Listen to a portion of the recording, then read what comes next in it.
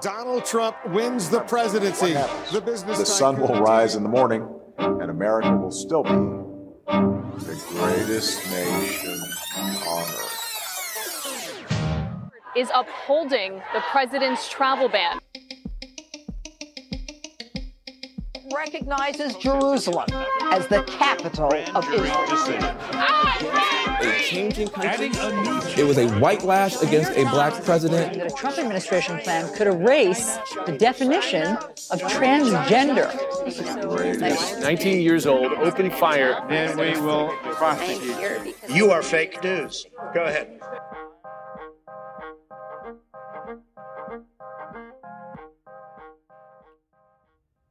When news like this is received from our neighbors in the South, news that is constantly abysmal, it's easy to feel good about the quality of life in Victoria. But is our city doing all it can to welcome a diverse range of people? Does Victoria's progressive narrative match up with the reality? Hello, and welcome to Taking Up Space, CFUV 101.9 FM's intersectional feminist podcast broadcasting from Victoria. We acknowledge, with respect, the Lekwungen and Tsimshian speaking people on whose traditional territory this podcast was produced, and the Songhees, Esquimalt, and Wisanic peoples whose historical relationships with the land continue to this day. I'm your host for this episode, Shar Johnston Carter. Today, we've reached out to women in different communities in Victoria to explore the relationships they hold with the city and to investigate how supportive Victoria really is. We'll hear from two women whose communities have been the target of Trump's policies in the US, and another woman in Victoria who runs an equality consulting agency. We sent out our interviewer, Kate, to talk to one Victorian woman who experienced a racial incident during this summer. My name is Maggie Collier. Maggie's lived in Victoria for 6.5 years, and she's lived in BC since 2004. And I love the province. I love Victoria. I love the people, and I love Canada. Maggie was out with her family on the August long weekend, walking in downtown Victoria.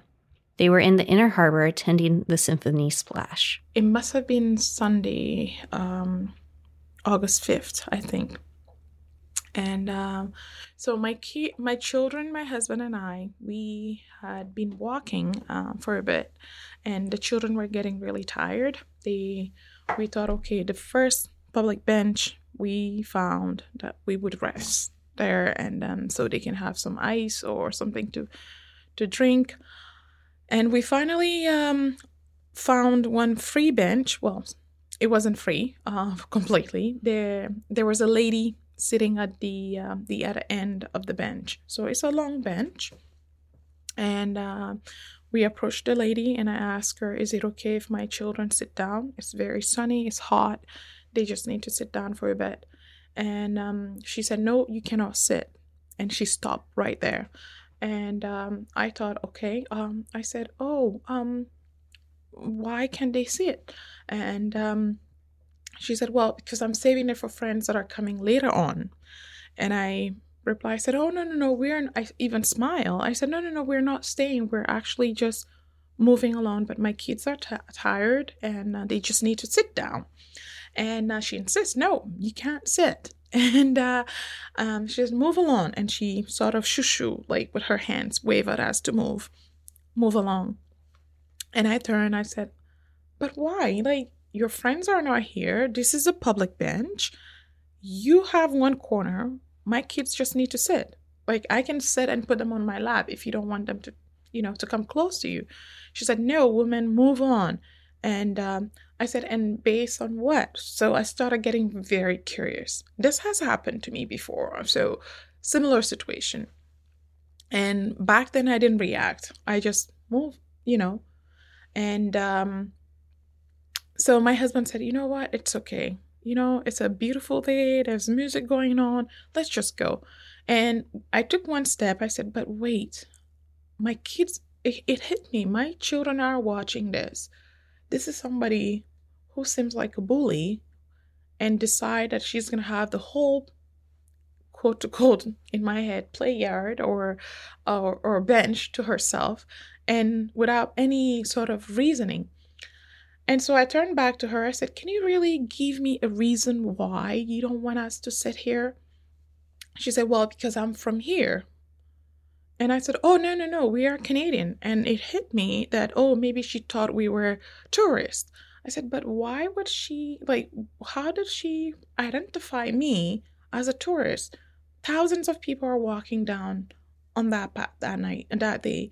Me, my family, why would she think that we are tourists? The way we look, it started to hit me. I said, well, are you saying that you don't think we are Canadian? She said, no, I am Canadian. I said, okay. Then I turned back. I said, are you saying, I keep trying to phrase the question in a way that I would get the answer that I didn't want to hear. But at this point, there's no more turning back. So I asked her, I said, are you saying that you are more Canadian than I am after I've told you that I'm Canadian, and therefore you have the right to decide who gets to sit here and who doesn't? She said, she stood up right in my face. She said, of course I do. I was born here. Go back where you come from.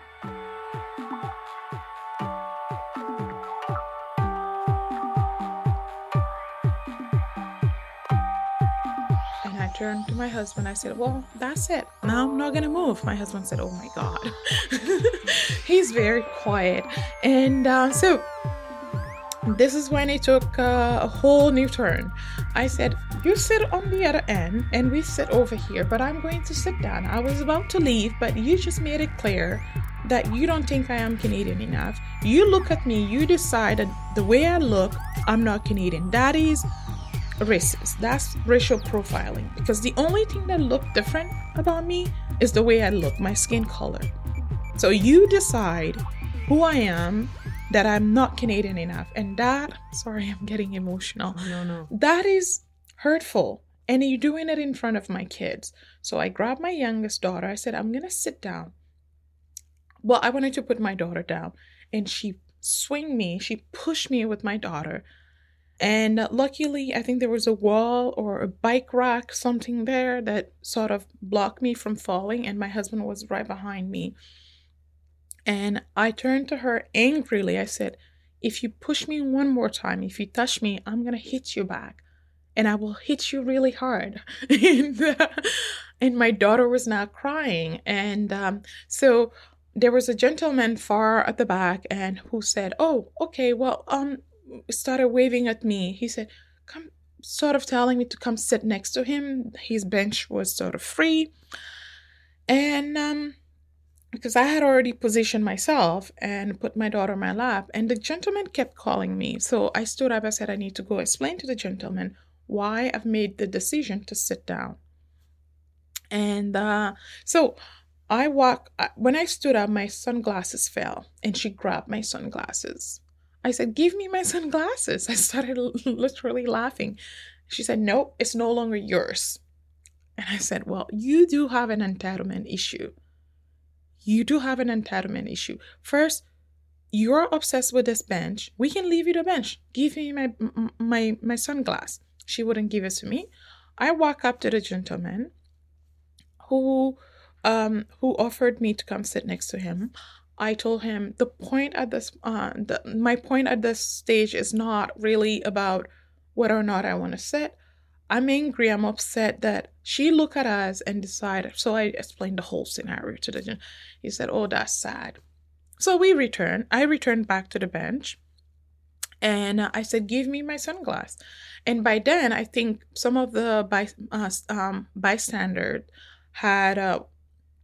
when she hit me the first time, someone had called the security. And so she saw the security coming. Really, you could tell they were coming in a group, and the police was about maybe 5 steps or 10 steps behind them. I was standing, she was sitting, and I could see the police coming. And then the moment the gentleman, the security, the Symphony Splash, I think, security team got there, she took my sunglasses and hit me really hard with it. I hit her right back. I had promised her I would hit her. And she goes, "Oh, you hurt me." And the gentleman comes to me, not to the lady who he saw hitting me. He comes, "Oh, what's going on? Why are you hitting her?" I said, "No, she hit me first." And my husband said, no, she hit my wife first. And I explained the situation one more time. And the gentleman said, "Well, because she was here first, you guys will have, you will kind of have to move. And today's a busy day. We don't want any, any issue. So why don't you, is it okay if you guys," I said, I stopped him right there. I said, "Who are you to make that decision? Is this a public bench?" He said, "Yes." "Is her name written on it?" Her friends, as far as I know, we've been here more than half an hour. No friends has showed up. We could have been gone a long time ago. I said, so I started referring to the United States, the racism that is happening there, and that we shouldn't let it happen. We should not be allowing things like this to happen. If someone does it, we have to call them on it. And sure enough, the police arrive and they interview both sides and they ask for witnesses. Of course, a few people went by and talked to the police. Now, I think they had the proof that I was not she was not a victim, as she now tried to display it. And they talked to her and they said, "Well, it's kind of hard at this point because we were not here when it happened. Would you still like to sit?" I said, "Are you saying to share the bench?" I tried. It was more, the feeling I got was more like they didn't know what they were doing. Honestly, I can tell you, they were not equipped for that kind of event to take place that day, or and I don't blame them. Sometimes the police, and I feel like maybe if they had funding for that kind of issues, they would be handling it better. Because had I been a young black man taking over a whole bench, pushing people and shoving here and there, it would have been a different story. And we've seen it on TV, but here was somebody hitting me twice at least, and none of the bystanders, nobody acted. Nobody came and said, "Women, you need to stop." Nobody. Not only was Maggie disappointed in the lack of response from bystanders, she was also disappointed by the police. In the past, we might have been satisfied with a police presence diffusing a situation. But in a progressive city like Victoria, we should be striving for a more satisfying and educational resolution. Maggie wishes the police had been better trained to address the situation. The only person who saw when to call, I think, was when I hit her back. They went to call. So to me, and then the police comes, you've talked to the people, you've learned the truth. Otherwise, you would have been giving me some sort of tough talk. They didn't do that. But yet they didn't do that with her. And I don't know the whole conversation that happened with her, but I would have loved to say, hey, to hear them offering me, "Would you like to file any case? Because she did hit you." So I don't know what is defined as a racial crime. I don't know all the details, but it left me thinking that there's more. We need a dialogue. We need to talk more about issues like this. And so that our children, all Canadian children, have a safe and healthy environment to grow up. And I worry about my kids. I really do. So, but I'm grateful that I have this platform to share my story with you. And I hope if anyone out there feeling that they've been abused, they've been through situations where the police has not, or the lawmakers have not acted the way they should, I think you need to speak. We need to have this dialogue. We can find other venues to express our opinion, our voice. So now that some time has passed, Maggie wonders how the same situation would have been handled if it were a white woman being harassed and a black woman pushing her off a bench. Would the police response have been different? I think there has to be a way for our lawmakers and police officers to to be able to handle racist incidents. And my concern is that I often like to reverse the roles. Had it been, and quite often, just to step back a little bit, quite often Black or some minority groups are known to be loud and to be vocal and aggressive in a way. But that is, have we ever stopped and say why? Why would a Black woman be so angry in downtown Victoria and crying and upset? And maybe because she has taken in too much, and maybe she doesn't feel like the police will do anything anyway. And sure enough, the police did not do much, right? But if we reverse the role, had that been a Black person hitting a white woman in front of her children, we would have been talking about trauma. We would have been talking about lawsuits, hate crime, or criminal record. So I think we need to start, like, I know some communities are already doing it. And I know Victoria, there's a lot of multicultural and anti-racism activities, but I think we need to sort of start a dialogue and continue and find more venues to talk about it.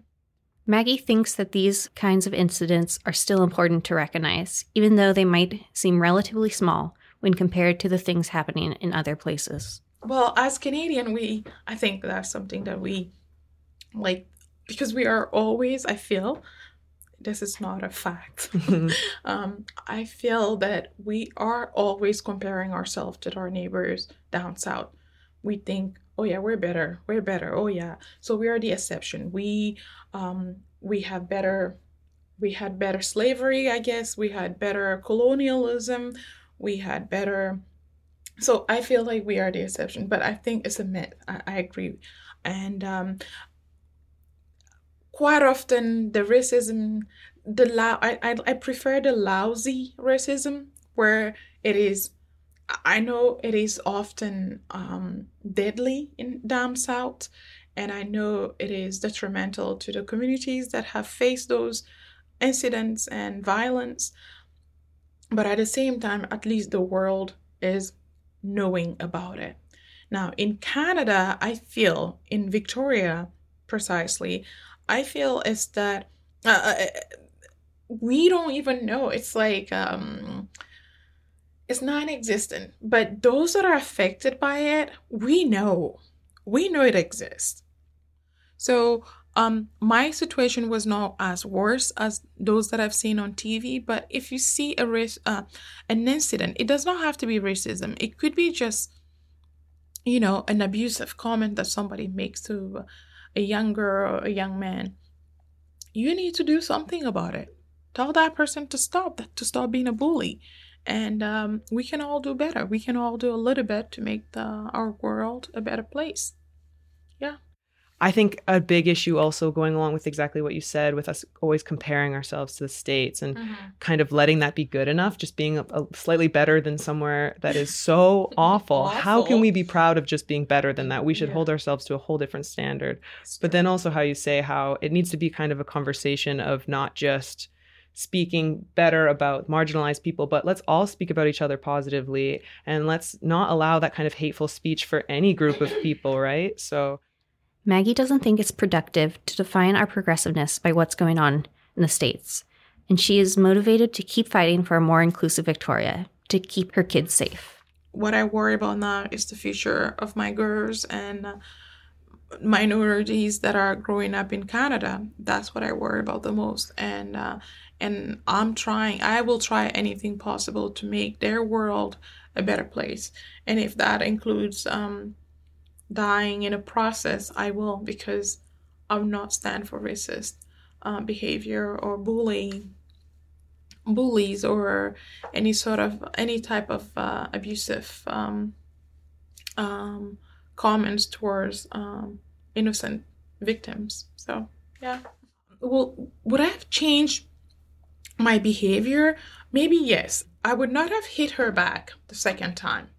I would not have. I would have let her have my sunglasses and then sue her. I still sometimes feel like. But suing, that would be just another ego, right? So I wanted to, I don't know if I would have changed much. I don't think. It got to a point I said, I'm not moving until the police comes. I remember saying that loud. And so, no, I don't think I would have changed much. And going back on it, I don't think I overreacted. No, actually, I think I should have called the police station and made it my mission that the 2 police officers that were there handle the next situation better. What if I what if she had a gun? What if she did attack me and harm me? What if I went home that night traumatized? And I was up till 4 a.m. I wrote my Facebook post around 4 a.m. I think. I just couldn't sleep. I was frustrated, and she ruined my whole day. But here's the good thing. That same day, I'm walking along the waterfront, the sidewalk there, and I run into this beautiful jewelry designer, and she saw me. She sensed that I was really sad, and this is just like 25 minutes after the event, and we were just heading back to our car. We were done. We were walking slow back to our car, and she said, "Honey, are you okay?" I said, "I'm okay." My husband said, "No, you're not." And of course, my tears started dropping. And she said to me, "What's wrong? Tell me." And I explained to her. I said, "Oh, no, we just had a racist incident and I'm not feeling good about it." She gave me the biggest hug. She does not know me. And then she gave me one of her design, and she makes these beautiful crystal ornaments. And I thought, okay, this is Canada. This is the country I fell in love with when I was 8 years old. This is my home.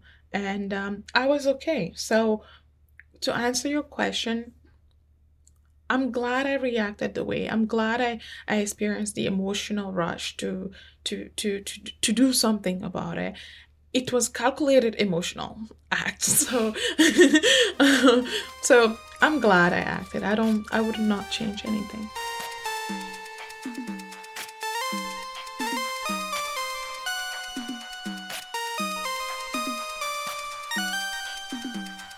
Given Maggie's experience, we wanted to take a closer look at why Victoria's progressive stereotype exists and where our complacency might be coming from. It's tempting to think of Victoria as an enlightened sanctuary in a world of violence and intolerance. In the recent municipal election, Victorians voted in 5 women and 4 men. That's the 3rd term in a row that women have outnumbered men on the council, and our elected candidates do represent a diverse population. One of the councillors is Black, and another is Chinese Canadian. We also re-elected Lisa Helps, and her sexual orientation barely came up in the campaign. Politically speaking, Victoria is more left-leaning than most regions in BC, which is itself one of the most left-wing provinces in the country. From this position, Victoria seems like an inclusive city. We are a city of curbside composters and protected bike lanes. We removed a statue of Sir John A. Macdonald and gave our new library a Lekwungen name. We've got an unnatural concentration of local breweries and micro-roasted coffee, and an abundance of ethically sourced fish and organically grown produce. On the surface, Victoria seems like a progressive place, but when we dig a little deeper, is that still true? My name's Serena Bandar. I use she, her pronouns, and I work with the Anti-Violence Project, the sexual assault center here at UVic. I'm also a writer, and I'm mixed race, Punjabi, Welsh, Irish, British, and a few other things from England area. And I have been living on the territories of the Lekwungen and Wasanich peoples for the last 8 years. Before that, I grew up on Cowichan and Malahat territories. Safe to say, Serena has a lot of experience with underrepresented communities in Victoria. and with gender-diverse communities specifically, both through her role with the Anti-Violence Project and also as an organizer for retreats for trans youth. She's dug deep into the work of building a more inclusive society. So we wondered what she thought of our question. Is Victoria's progressive stereotype true or not? I would say yes. I've been involved in various capacities with different aspects of the queer and trans community in Victoria, and I've seen a great deal of support in some respects. I've seen a great deal of support for the annual Pride Festival that happens, the parade and all that, and I've seen good support for queer social spaces like Crush, the monthly dance party at the Victoria Event Centre. And I've also seen some double standards and some limitations produced by privilege and social oppressions that have meant that, for example, certain voices have been invisibilized or spoken over. While Serena fears the emergence of blatant fascism in Trump's America, it's also got her thinking about the more subtle acts of discrimination and exclusivity, particularly from people who identify as progressive, but don't actively work to help underprivileged communities. When we talk about the vast difference between when we say that there's a difference between how the US treats its people and how Canada treats its people and how people in Canada treat each other, we invisibilize, maybe not the violence that I experienced personally, but we invisibilize the violence on a general scale, and we don't recognize our own capacities to cause harm. And we just say, oh, it happens down there, but it doesn't happen here. And when it definitely does, violence happens here every day, all the time. We're not far from a perfect place, and not like there's any perfect place. There's no utopia, but there's certainly people who are striving to make things better. And there's definitely folks who cause harm. And when we say, oh, Canada's so much better, we kind of ignore that harm is happening, and that,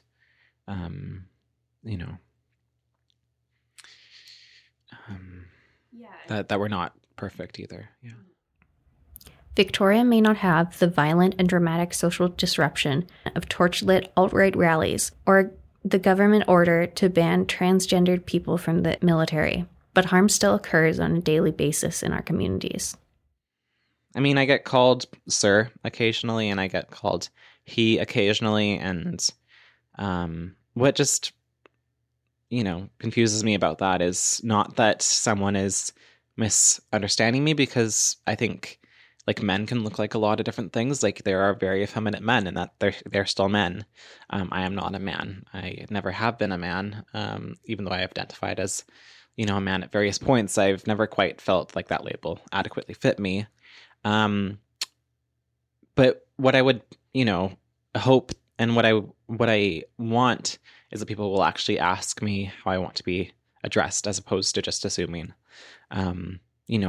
It's a natural form of protocol that we seem to overlook. It's just to not just make assumptions, because, as my mom likes to say, assumptions make an ass out of you and me, because it's ass, you, me, assume. Yeah.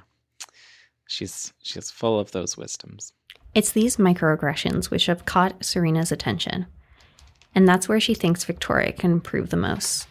I'm less concerned these days about people who are blatantly against trans folks, because for one, there isn't a heck of a lot of people who are going to come out and say, oh, I don't like transgender folks in town. I'll get odd stares sometimes, but it's become less and less common. And I also can often attribute it just to misogyny in general, because, women in general do get stared at a fair bit, and it's not cool, but it's also quite common. So it's not just because I'm a trans woman necessarily, or it's because I'm a brown woman.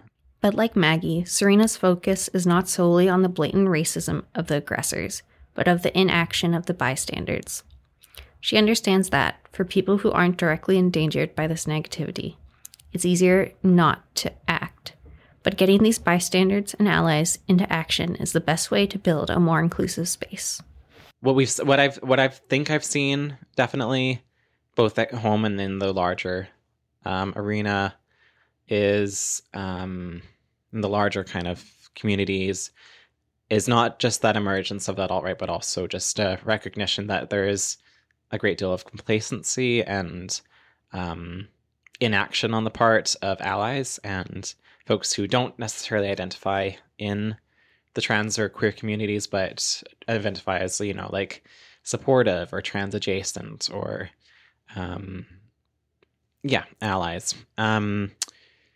Which, you know, I get it. Like, these people don't experience these harms firsthand, and they don't identify in these communities, so they don't necessarily aren't in the inside track, kind of. Not that trans people are the inside track of trans communities and culture, because it's like any culture, you know, it's created by the people, and it's not like you have like a magic app on your phone that updates you to the trans agenda every time something new happens, you know.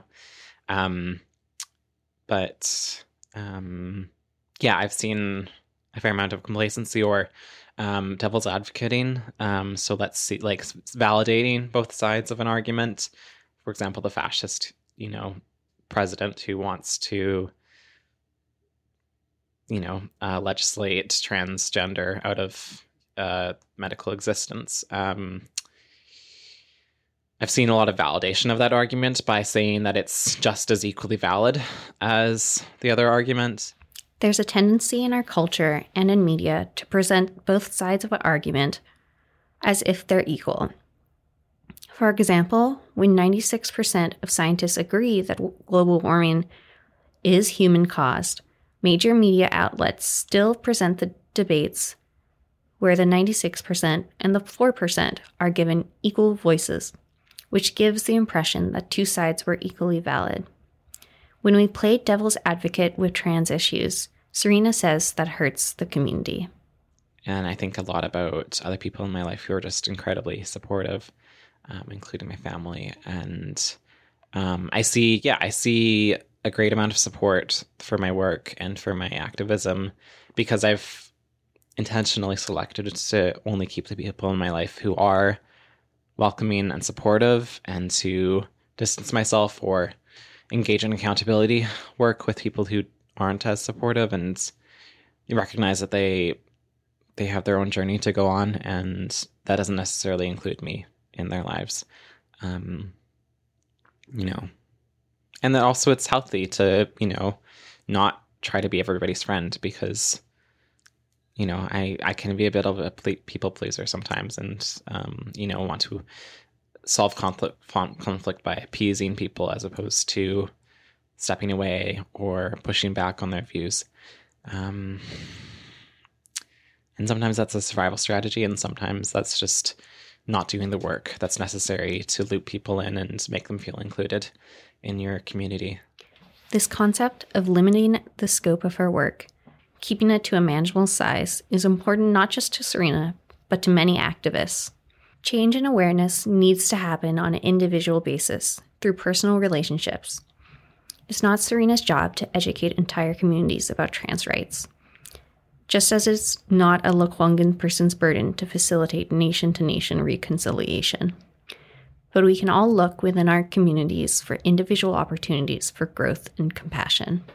Yeah, I mean, like, I feel like, you know, unintentional racism and unintentional transphobia and unintentional homophobia happen all the time, and sometimes we let it slide, and sometimes we do want to check in with the person, because often they didn't mean to harm, they just didn't quite understand where they were coming from, or they didn't understand how they were saying was hurtful. But rather than just like shut that person off and just ignore them, you know, looping them in can be a huge beneficial opportunity for healing and growth. One of our main principles at AVP, Anti-Violence Project, is that we, in addition to supporting people who have received harm, people who are survivors of sexualized violence and other forms of violence, we also do that work with people who have caused harm. We support them in understanding how to be accountable and how to find ways and behaviors that to express their emotions that are not aggressive or violent. And yeah, I think it's like we're also recognizing that people who have caused harm have also experienced harm in the past and often, and it's like if we don't interrupt that cycle of violence, we're only doing half of the work of supporting a community and culture that's safe and healthy.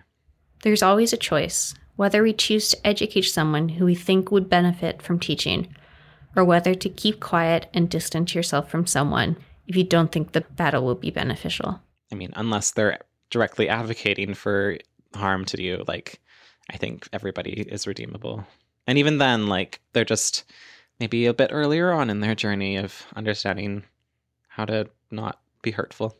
Yeah, so it's incredibly emotionally taxing to, you know, do this accountability work with folks and to, like, bring them back into the circle of, you know, friendship and support. And it's also incredibly necessary. But I part of that is recognizing that we all have the capacity to cause harm, and that in order to be accountable, we need to recognize that, like, for example, I have caused harm in the past. You know, I've never sexually assaulted someone, but, you know, there have been, you know, times where I have acted on or unintentionally caused harm or said something that was hurtful. And it's important to be open and reflexive about that, in the sense that you listen to what people are telling you and you try to, you know, be active in your learning and growth, just like you would in any sort of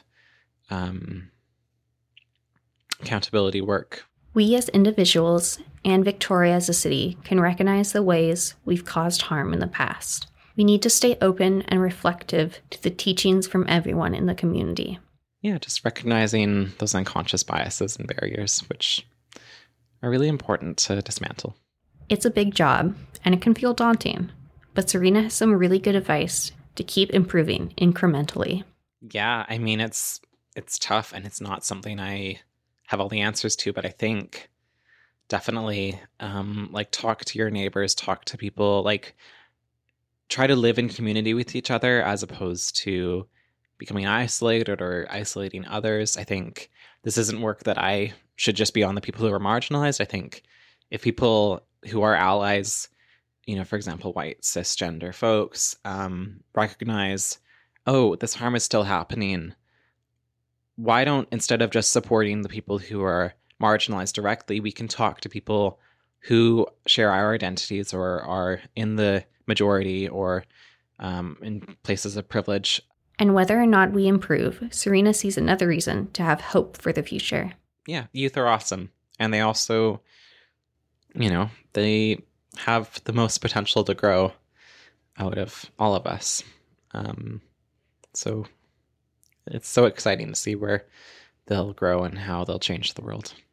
Yeah, I mean, also, like, the capacity for the youth to just create such beautiful artwork and such beautiful writing is, I'm just so completely, like, blown away. Like, if I'd had, like, these kind of resources when I was a kid, like, one, I would have felt so much more supported. I would have had a community that I could connect with and feel safe around. And not that I didn't feel safe around my peers when I was their age, but that I just didn't quite felt like I fit in. And I certainly would have realized I was trans a lot earlier on, and, you know, probably avoided a lot of grief, definitely avoided a lot of grief and mental health concerns, and, you know, probably wouldn't have, you know, had a mental breakdown early a few years back, and, you know, gotten involved with a guy who was very emotionally abusive. You know, like, I think if I'd had these resources to help build that emotional capacity for, like, understanding and self-reflection and being able to read people better, I think there's a lot of harms in my life that I would have been able to avoid. Yeah. And also, like, the harms that I've experienced in my life have also formed part of who I am, and they've made me more resilient and more, and stronger. The little I'm doing is, it's very little, honestly.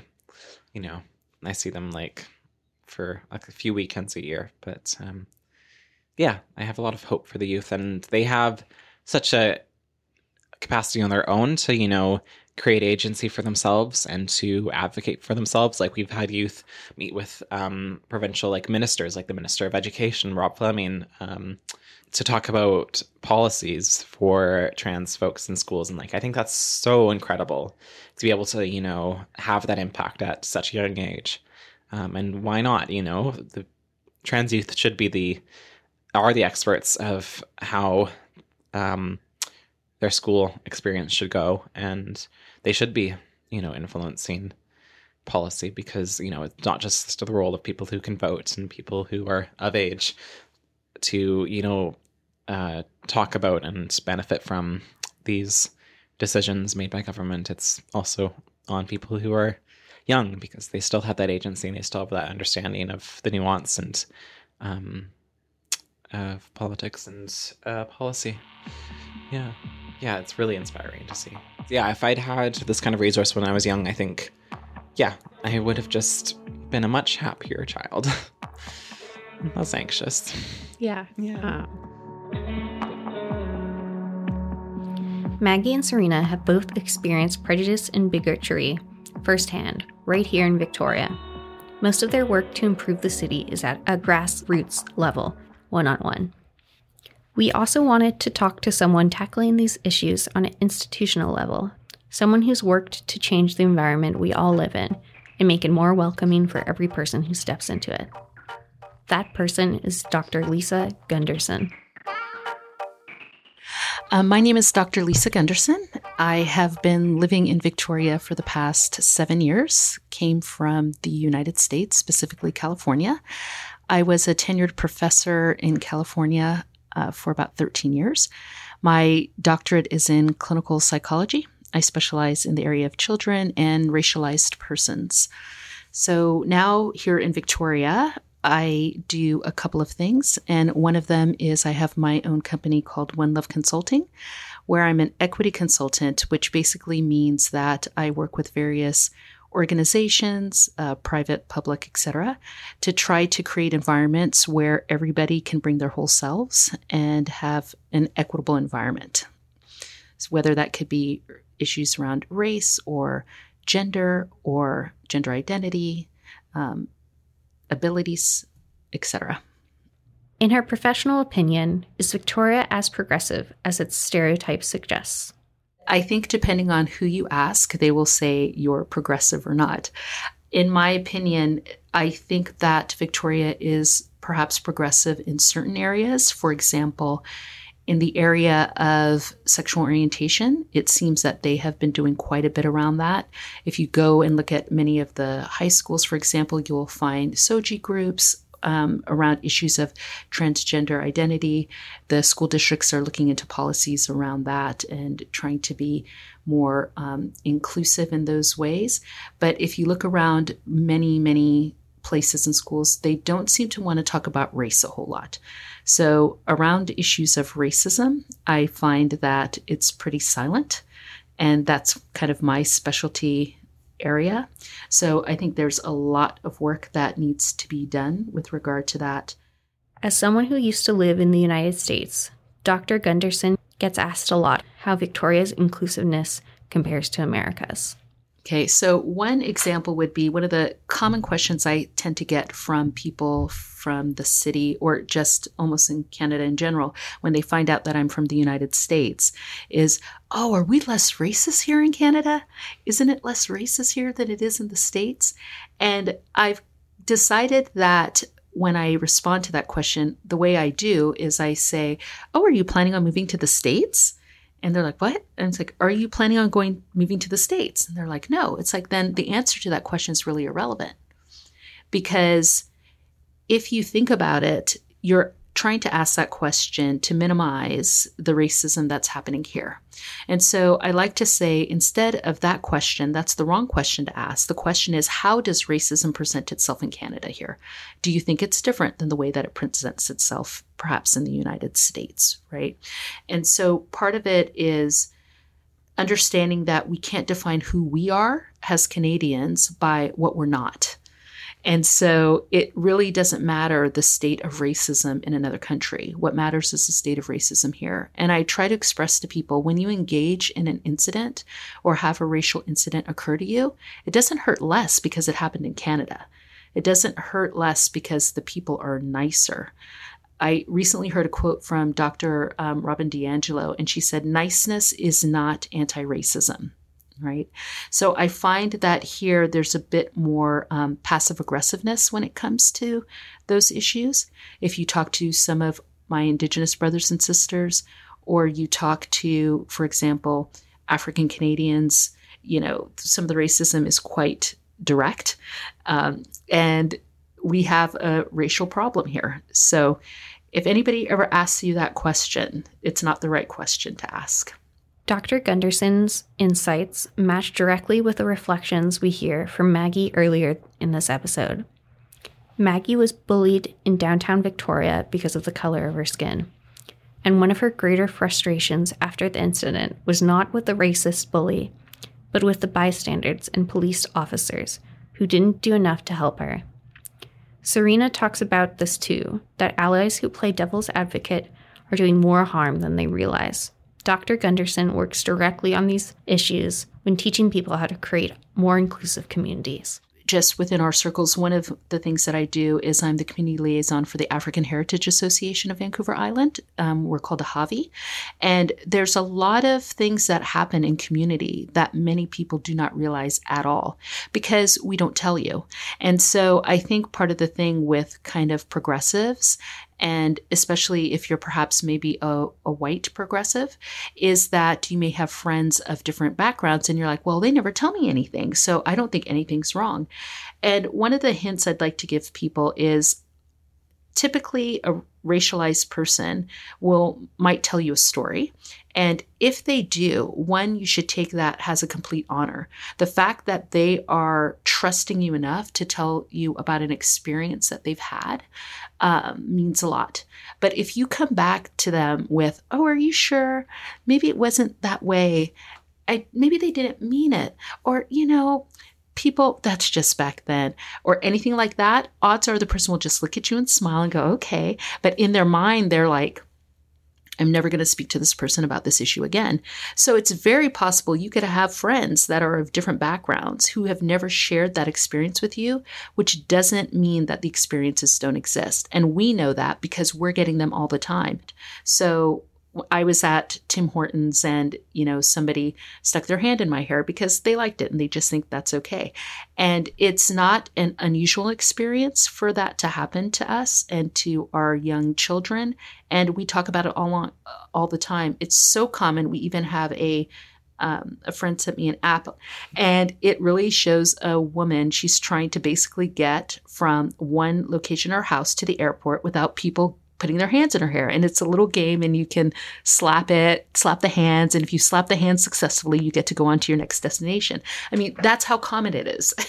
But some people listening now may be like, really? I can't believe that. Somebody did that to you? And so it is something where it leads to a very important point, I think, which is you have to trust the experiences of the people who are living it. You have to trust that our lived experience, we know more about that than you do. And that's something that I think is going to be very helpful in an environment like Victoria, where people don't necessarily see things they think as directly as they do in other places. But to us, it is direct, is to really sit and listen to what people are saying.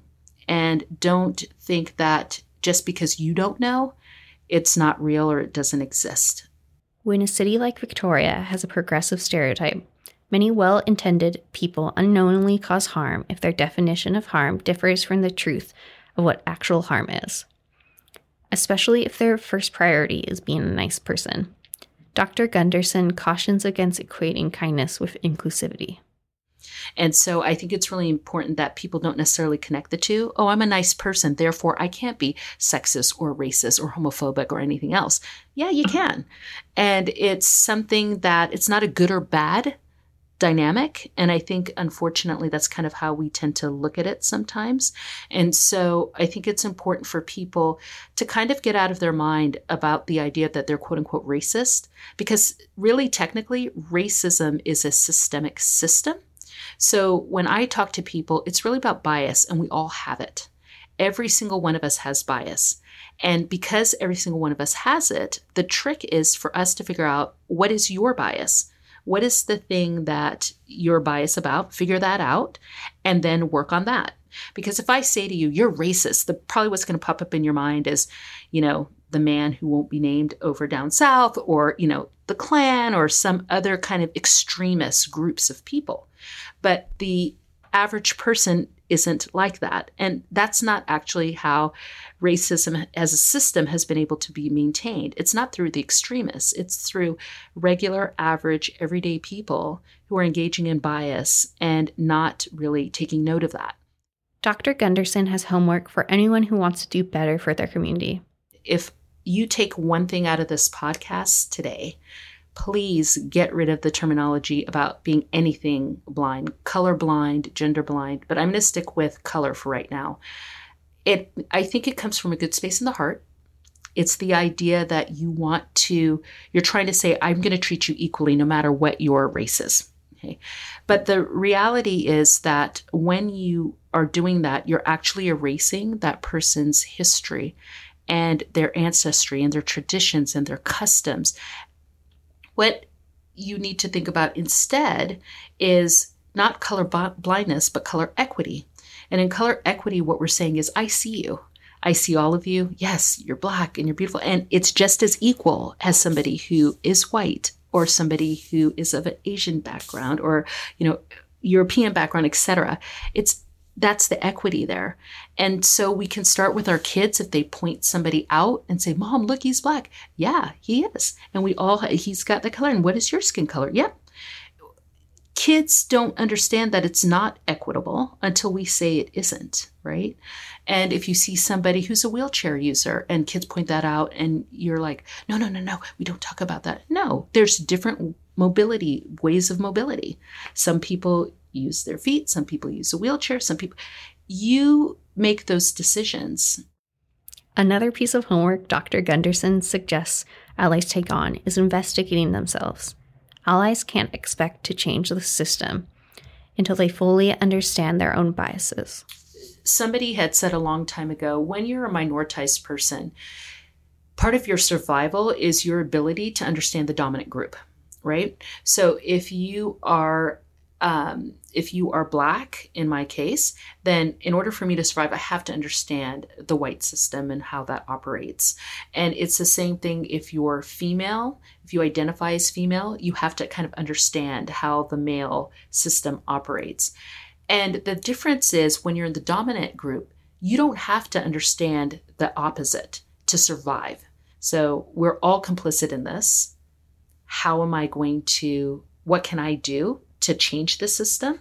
Well, it begins with you, and learning not just about others, but learning about yourself and what has happened with you and your group in interactions with others.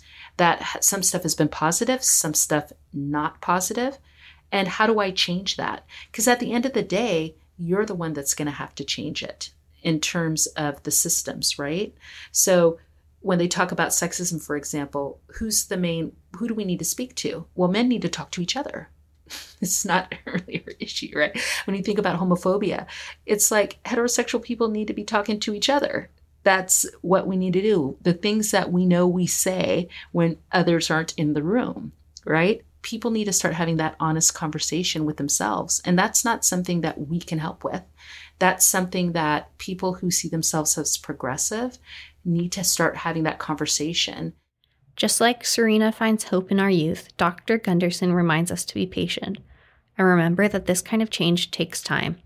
It may take many generations before the world operates in a truly equitable fashion. And so when you are engaging in this work, you are planting the seed for something else that's going to come along. And I think a lot of people today, especially with the internet, expect instantaneous change or feel like they're not successful if they don't see the change. But you are standing on the shoulders of millions of people who never saw the change, but they started sowing the seeds. So again, in my case, my ability to be sitting here with you today has a Black person, has a woman, is on the shoulders of thousands and thousands of people who sacrificed and gave their lives for ideas that they never even were going to be able to see. And you may not live to see that, but you are going to be aiding in this space of equity. You're helping, and you can do that if you understand that it's not 100% necessary for you to see the fruits of your labor. You're doing the labor. And I don't want anybody to ever stop doing that. So if you feel like it's exhausting and it gets tiring, it does. It does get frustrating, but you have to be hopeful because we're all here. Look around you. I mean, it's amazing. Look at Victoria in 30 years, people who grew up here. Look around the city today. You absolutely know things are changing and going in a good direction. So I don't have to sit and harp on all the wonderful things that are happening here. Let's continue to focus on ways that we can get better. And if we do that, 100 years from now, it's going to be something even more amazing.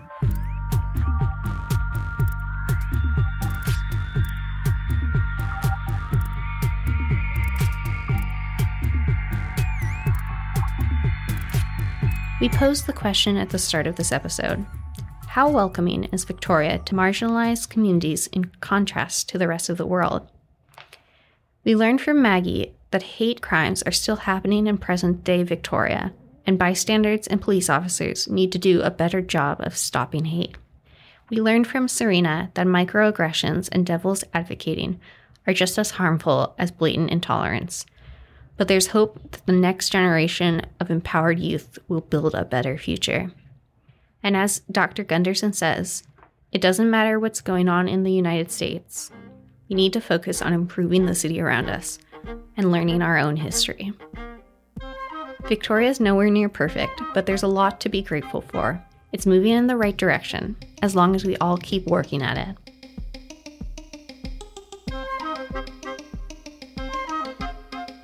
A heartfelt thank you to our guests on this episode, Maggie Colliant, Serena Badendar, and Dr. Lisa Gunderson, for sharing their insights.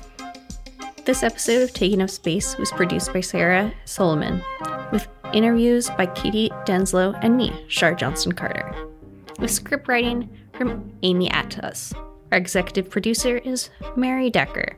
This program is made possible by the Community Radio Fund of Canada. If you like this episode, you should check out Full Circle's episode on the exoticization of Chinatown called Settler Mythologies and Chinatown. Hey, give me your ear. Let's pull back the curtain for a minute and check out behind the scenes of CFUB's podcasts. Hi, my name is Yukari Peerless, and it's been a pleasure helping out with the production of the CFUB podcast. I love podcasts, and I listen to a lot of podcasts, and so it was such a fun experience for me to help out making our own podcasts and stories for CFUB. The most interesting episode for me was the episode about the Chinatown, because I go there all the time and I know the people there, but I don't really know exactly how it started. As a person of color, it was really interesting to learn how those people came to Victoria and hear the story from Charlene Thornton-Jones. She's a great friend of mine.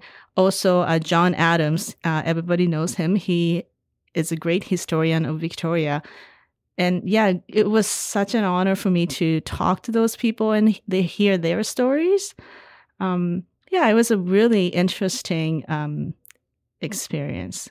And I hope you enjoyed these episodes and hope you tune in next year as well. Maybe you can come and help us make podcasts as well. Happy listening.